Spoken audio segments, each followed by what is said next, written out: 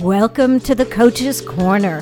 Today I'm talking about a unique approach to improving yourself physically, mentally, and spiritually using yoga.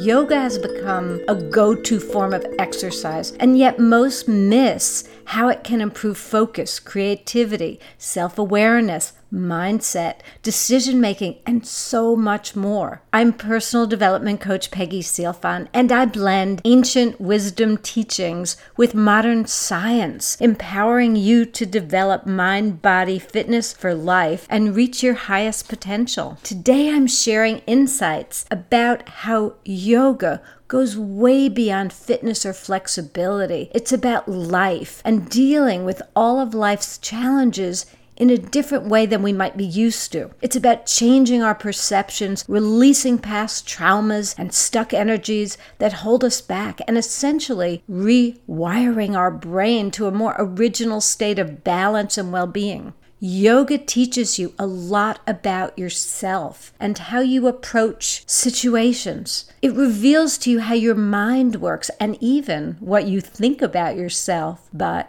you have to pay attention. So let's say you practice tree pose, Vrksasana, where you stand on one leg, and gosh, you keep losing your balance.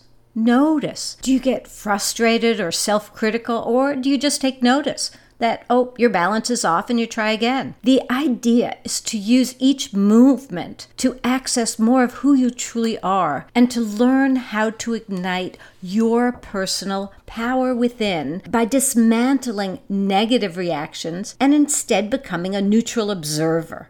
Now, at the same time, you're moving energy through your body, which opens channels and meridians so your body works more optimally. Yoga activates the prana, the vital life force energy. And when you pay attention to sensations and feelings in your body, you connect to a consciousness. You connect to the observer, who is you. The actions that you're doing are neither good nor bad. They're merely lessons to show you who you are in that very moment.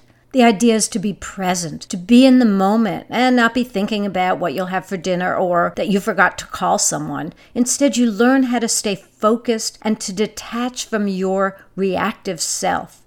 So if you lost your balance standing on one leg, notice if you started that self-talk of, I'm no good, I can't do this. We often create self-fulfilling prophecies with personal dialogues, and guess what?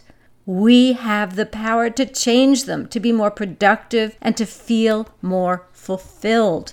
Yoga can help train us to do that. So when you practice yoga to calm the restless mind and focus on feeling and being rather than on doing a posture perfectly, you learn to accept whatever is showing up in the present. Cultivating this approach on a yoga mat allows you to apply this understanding to challenges encountered out there off the yoga mat in everyday life. You are not your ego or your thoughts. You are the witness, the watcher of those thoughts and emotions that come and go. So observe the feelings of every movement you make in yoga and become the observer, moving through self-study and self-discovery. When you truly integrate mind and body into your yoga practice, you enter a deeper level that allows you to use your body to connect to the divine within. You align your higher self and effortlessly find your path to wellness, passion, and purpose. I am grateful to have worked with enlightened master Yogi Amrita Sai, a pioneer among the very first to bring yoga to the West over 60 years ago. I've collaborated on the book of his teachings, embodying the power of the zero stress zone. For more information about my personal development programs, visit mindbodyfitnessforlife.com. I hope you benefited from your time with me today. Until next time, be well.